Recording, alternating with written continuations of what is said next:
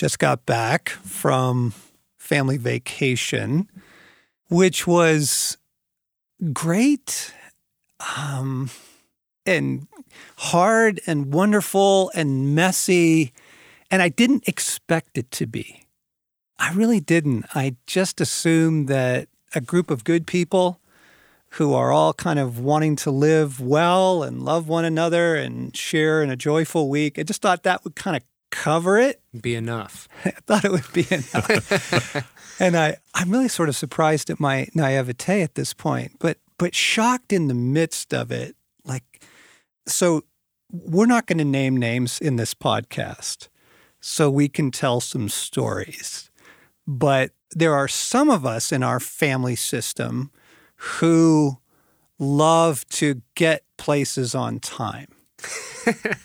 And so when it's, hey, we're going rafting today, that's the activity. And so everybody, we're leaving at 10 and that kind of thing. And then 10 o'clock rolls around and that half of the family system is ready to go, sunblock on, and the other half are like making coffee and like literally haven't had breakfast yet. And they think that's okay. The point is, like, there is kind of this incomprehension to that's actually not okay. You are now stalling the whole momentum of things, right? Oh, wait, I got to go back and clean my sunglasses. And you go, actually, you don't. Anyway, point being this, I came away from the family vacation with a kind of refreshed perspective that everyone has a way. We all have a way of doing life. And our way is profoundly affecting the people we love and the people in our world. And our way is worth looking at. Friends, welcome back to the Ransomed Heart podcast. Chuckling in the background here is Morgan and Alan with me, John, in the studio this week and next to just want to kind of unpack something that we haven't spent a lot of time on before, and that's the idea of everyone has a way of approaching life, a way of handling everything from neat to messy, spending to saving, on time to not on time. We have a way. We have a way of doing life. And I think it's important that we have a look at it. Yeah, I could totally relate to your story. And I think I'm the guy making coffee probably where everybody else is waiting at the car. So when you're telling that, laying on the horn, I'm like, John, and what's the problem? You have to process something. Yeah, it's very real. And John, when you brought up this topic, like I see it in our family, and until it's named, it just feels like this kind of low-level aggravation of why aren't people doing it the right way, which of course is our way, which isn't really right or wrong sometimes. But wait a second. Yes. Yes, it is. That's the whole point I'm trying to make. Right? It's such thin ice because even as you name the categories, we realize whatever our way is, we are quick to justify it, to sanctify it, yes, rather than to, as I hear you saying, John, look at it, right? Just pause and just name, we do have a way. Well, okay, so this is all what I want to look into. But let me pause and say, gang, here's why this is really valuable. Because through the week, a lot of warfare got in and a lot of joy got stolen, frankly. And the thief comes, right, and he's looking for an opportunity. He's looking for a crack in the system. And I think you'll be refreshed and relieved and surprised, frankly, at what we want to blame on warfare or what we want to blame on other people's issues. This very basic thing of the collision of our ways. Yes. And the collision of our ways, I think, actually is one of the primary open doors for the enemy to get in and hurt relationship and misinterpret things and steal joy. And I mean, my goodness, has this been true in our marriage over the years? When two people get married, those two people are very, very different. Opposites do attract. And you have a way, and your way is so natural to you and so completely justified Yes. that you don't really consider it as one of the variables that actually might be letting in some thievery or tension or accusation or eroding relationships. So I think the potential in this conversation for a lot of relief and redemption, I think, is very high. So that's why I wanted to bring it up, right? So we all have a way. And gang, those of you who have tracked with Ransomed Heart for a while, I do want to clarify, over the years, we've talked a lot about style of relating. And, you're a move toward or you're a move against, right? Your different styles. You hide or you dominate or, all the different ways we've expressed style of relating. And that's not what we're talking about today. That's a piece of it. But this is actually much bigger and much more comprehensive than that. And it touches upon kind of our whole general approach to life. There's just a way that seems right unto a man, but the end thereof is death, the scripture says. There's a way that seems right to a man. It seems so right to us. It's so normal to us. So a couple more stories to get us going here. So I had an uncle, unnamed, who was a talker. Oh my gosh. Which was a gifting that I don't have in relationship. He was a talker. He was a chatter. His ability to fill hours just talking. And he was in from out of town. And so, of course, I want to take him to dinner. But the problem was I had a publishing dinner that night. And I had, Alan, you remember this world. Those are important dinners. Right. And the publishers and, everybody's flown in and it's a big deal. And you're going to, publishing dinner. And so, but I invited no-named uncle to come because he was only there for that evening. I thought he'd get a kick out of it. Okay, so here's how the evening goes. We sit down at the table. We do introductions. Hi, Sally, Bob, this is my uncle. Uncle, this is Sally and Bob. Oh, nice to meet you, kind of thing. Where are you from? I swear to you, from that one question. So where are you from? He literally spoke for an hour. For the meal. Oh, my gosh. He dominated the entire evening. And I was shocked at his inability to recognize when to stop talking. He literally talked for an hour straight. We went through the entire meal, and we went through dessert, and he was still talking about himself. He literally took away an evening. He took it away in a couple ways. He took it away in the chance of I didn't get to, sort of spend time with him. Mm-hmm. But he also took away what could have been this really rich, fun, enjoyable evening with 4 people at dinner, not just one, right? That is a way. It's a way he had. And it would happen in any situation you put him in, at the auto parts store or after church in the hallway. I mean, wherever he is, he would just do that, right? Do you know what I'm talking about? Yeah. People in their way. John, what comes to mind for me, this great quote of a good friend that often says, the problem with vacation is I go with me. I think that a vacation will just get me away from the things that I'm contending with, but I take with me my way. Yes. And so as you tell that story, I don't think your uncle talking was unique to you. It wasn't that he wanted to share things with you, right? It's the way in which he does life in any circumstances. Bingo. And so what's easy to see is other people's way because it's different than ours. Yeah. But what's so important in this dialogue is to get to what is my way? Yeah. Why is it my way? And as you're saying, what is its impact and what do I want to do about that? Yeah. It's bigger than loving. It involves loving, but it's bigger than that. We used to take this guy with us on camping trips, and he was a very loving guy. We invited him multiple times because we really enjoyed his company. He's a good guy. This isn't like bad person, good person. This is a good guy. But he was a futzer. Oh my gosh, his ability to futz and putz and dink around with all his gear. And he would be arranging things and stuff. And people are ready to go. Let's go for a hike, or hey, it's time to grill, or what. And he would be futzing.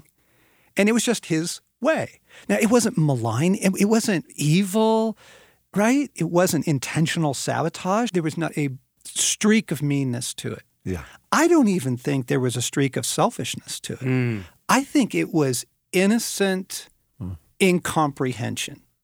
But what you're saying is it had a dramatic impact on you, right? It creates a culture of camp. Right. And if you're doing a multi-day trip, I mean, there are implications.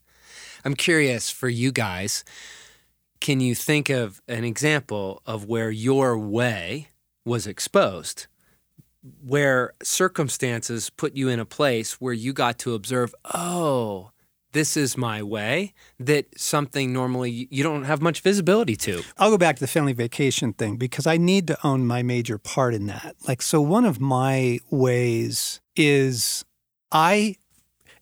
even as I begin to talk about this, I'm going to couch this in a way that sounds totally justifiable. It's really amazing. It's great. Okay. So one of my ways is I hold all plans very loosely. And we'll explain more in part 2 on this of how this all gets shaped. But it was something that's been shaped over time, shaped in my childhood. But I hold all plans very loosely. And so it was the rafting day, and everything I described in the introduction was taking place. People are cleaning their sunglasses, people are having breakfast, people are making coffee, literally at the moment we're supposed to leave. And so as camp director, I'm a little frustrated with that, but I'm also very flexible with plans. So I turn to my wife, and here's where I blow it big time. I said, well, we could actually go Thursday. We don't need to rush this. There's options. Like if people want to just hang out and just kind of flow with the morning, I don't need to push this along. Well, here's what I forgot. Stacy is exactly the opposite. She does not like having things that she's been looking forward to changed at the last minute. And I should have, come on, we've been married 35 years, but I've done this to her through our entire marriage where I'll just throw a new idea on the table at the last minute, and it really throws her. It's not kind at all. She's ready. She's looking forward to it. This is what today was about. She had a lot of hopes around it. And in my way, that to me seems like flexibility. Hey, I'm just being flexible, right? I'm ready to throw the whole thing under the bus and go, we can scrap today and go another day. And that's not good on her heart, right? John, what's so important is your awareness of your way, right? That's what we want to get to is you could easily stay at the place of, hey, I'm flexible. I'm willing to let it go. There's people that are futzing. But what you just articulated is so important to say, though that motivation would have been genuinely good, I'm willing to be flexible. And maybe even helpful. And maybe even look like love to the larger group.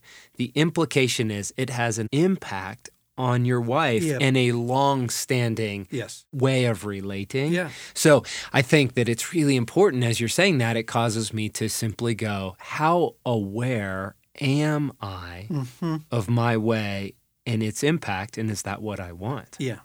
Where Kelly and I see that as being very unique in our ways is any gathering we go to, whether it's a church or another couple or a larger group, there's one way, which is my way, which has been, let's go, but we'll leave pretty quick.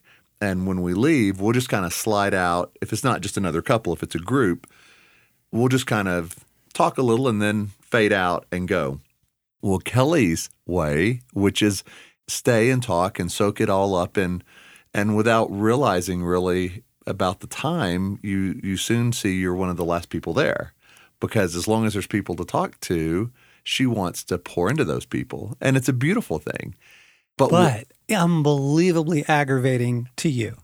Well, depends if she's listening or not. Let's be honest. We'll do marriage counseling after this. It's the collision of ways. And it's exactly opposite in this case.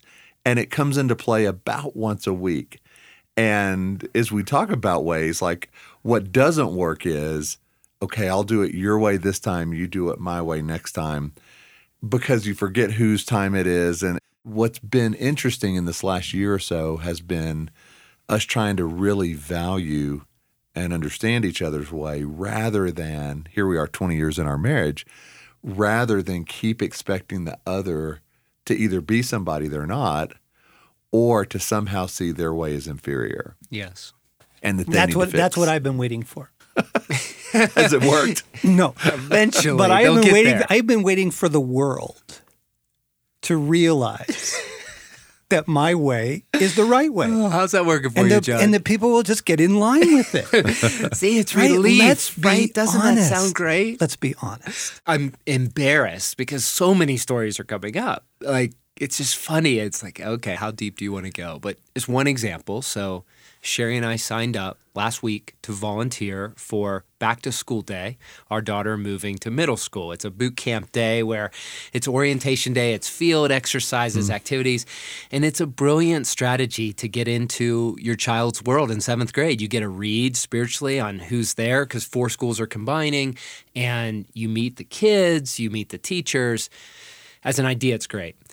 So we show up, and I'm very tired from a big mission that I just came off of. So I'm vulnerable. In other words, more interested in my way to feel good, right? I want to Yes. do my way. Yes. And in my way, and in that type of environment, I generally like to pull back. I generally like to not be in the spotlight and not be gregarious and not be the cheerleader with pom-poms and a miniskirt.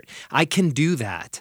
But my choice would be, hey, just kind of let other people be the loud voices and I'll just encourage on the side. But what I was asked to do was be right in the center and organize field games and rally kids and get their attention and cheerlead and tell stories. And I could feel in my flesh, I don't want to do this. Now add to it, my wife and I are assigned to be partners, and we have very different ways because part of it is a character formation. It leads to, how'd that go, kids? What did you do in the activity? What surfaced? How can this apply to your school year in group work?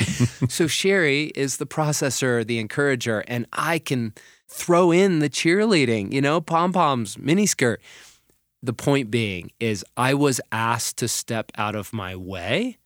And that was love, and it was very uncomfortable. It required crucifying the self-life of where I feel safe, where I feel love, where I feel at peace, and even more so, crucifying what I actually think is good in that environment to bring the group together that's different than what my wife thinks is good and important, and we had to find a way. And so it was fascinating. We had 3 rotations, and every rotation we got a little better. And by the end, we finally kind of found what I would call a holier way to love the kids, love ourselves, and love each other. But I share that story to say it's very revealing when we're put in a circumstance that requires us to be different than our way and how quickly we're exposed our false place of security in so many circumstances. Security or love or safety or A reach for connection. reach for life. Yeah. Have you noticed also, it isn't just individuals form a way over time, a way that feels totally natural to us, completely justified. And why don't other people live like we do? Our way just feels so right.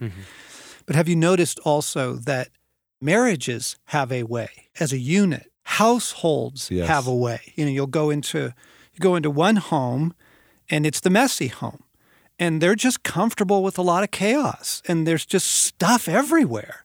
Toys or food from last night still on the counter, right? It's just, and they're very comfortable with that. Like that family system can live with a lot of chaos. And you go into another and it's like, no. I mean, like there's a guy whose yard I drive by. I mean, this guy has every stick in its place. I mean, his car is always washed and parked in the same place. His yard is immaculate. There literally isn't anything out of order in his world. So that would be another way, right? Like, right. And you go into it, and it is a family system.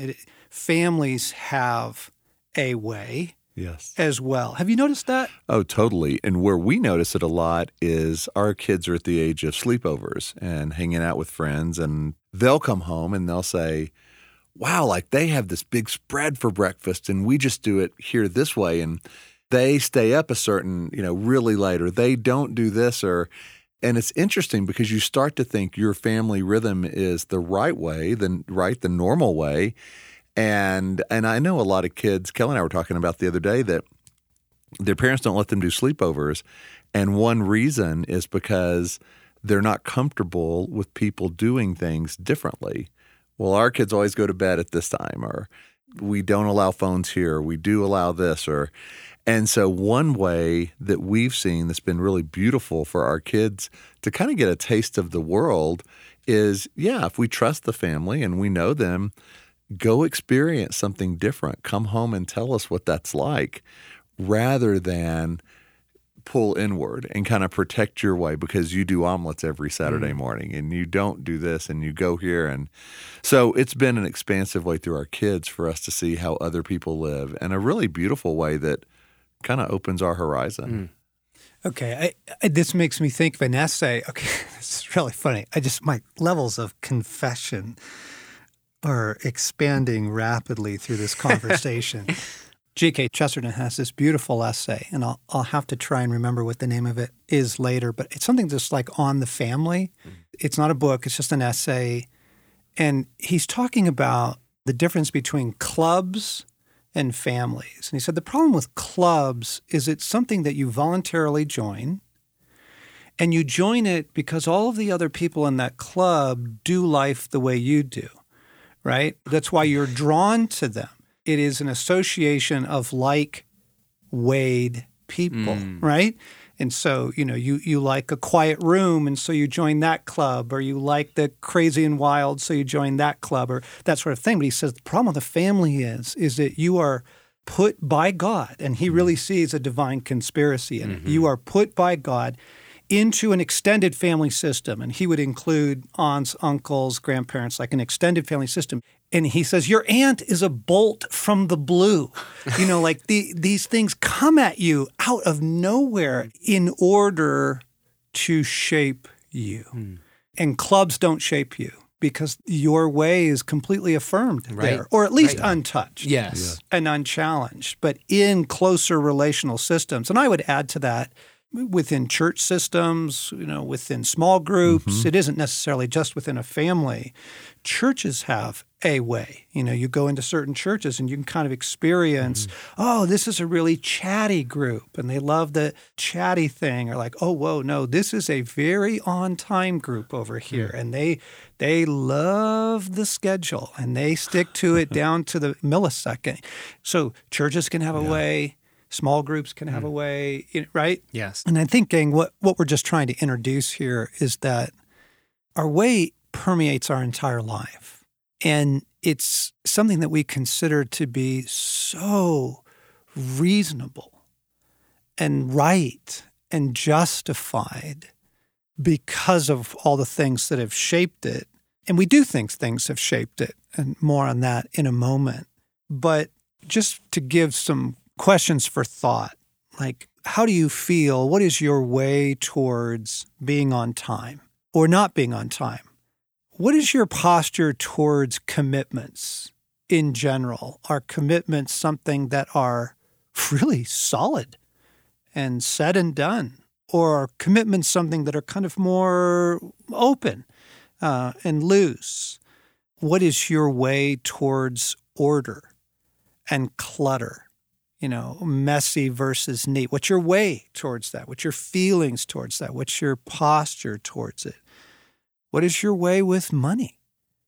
Are you free to spend money on things? Are you afraid to spend money on things? Like, you have a way.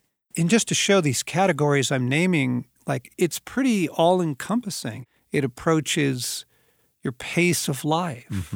And what you consider to be a reasonable pace, and it approaches your lifestyle in terms of buying and spending and gathering and giving and that sort of thing. Do you see how comprehensive it is? Oh, it is. As you're even naming those categories, you see how deep it goes and how broad-reaching it is. And John, where I go with it is, it makes the work of Christ so hopeful because it's so extensive. And, often at Ransom Heart, we talk about the gospel is far more than salvation. It's restoration. But as you're saying that, what we mean by restoration is Jesus can actually heal us and mature us in a way that we do live above and beyond our way, not to mute our personality. No. Right? No. But I think, like an example, you look at Jesus and ask the question, what is he like? In other words, what was his way? And it's a fascinating question. It's worth consideration to look and observe and let God speak to you through his life. But one thing that comes to mind is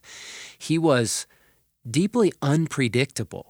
In other words, his way isn't fully consistent in different circumstances, Yeah, right? that's He good. lives out of a union with his Father Yeah. and a wholeheartedness where he's not primarily looking for safety in circumstances and for a false attachment, but he's bringing life. And that's where I just think it's so hopeful to wonder, what is the work of the kingdom?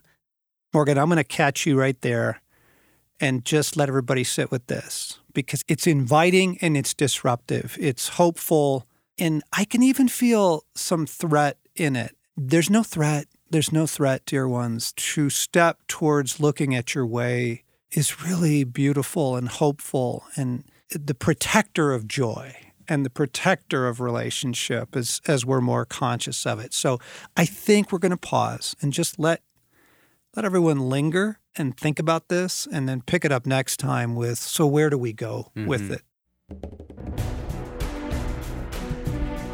You've been listening to the Ransomed Heart podcast. John Eldredge, Morgan Snyder, Alan Arnold here in part one of a two-part series on our way.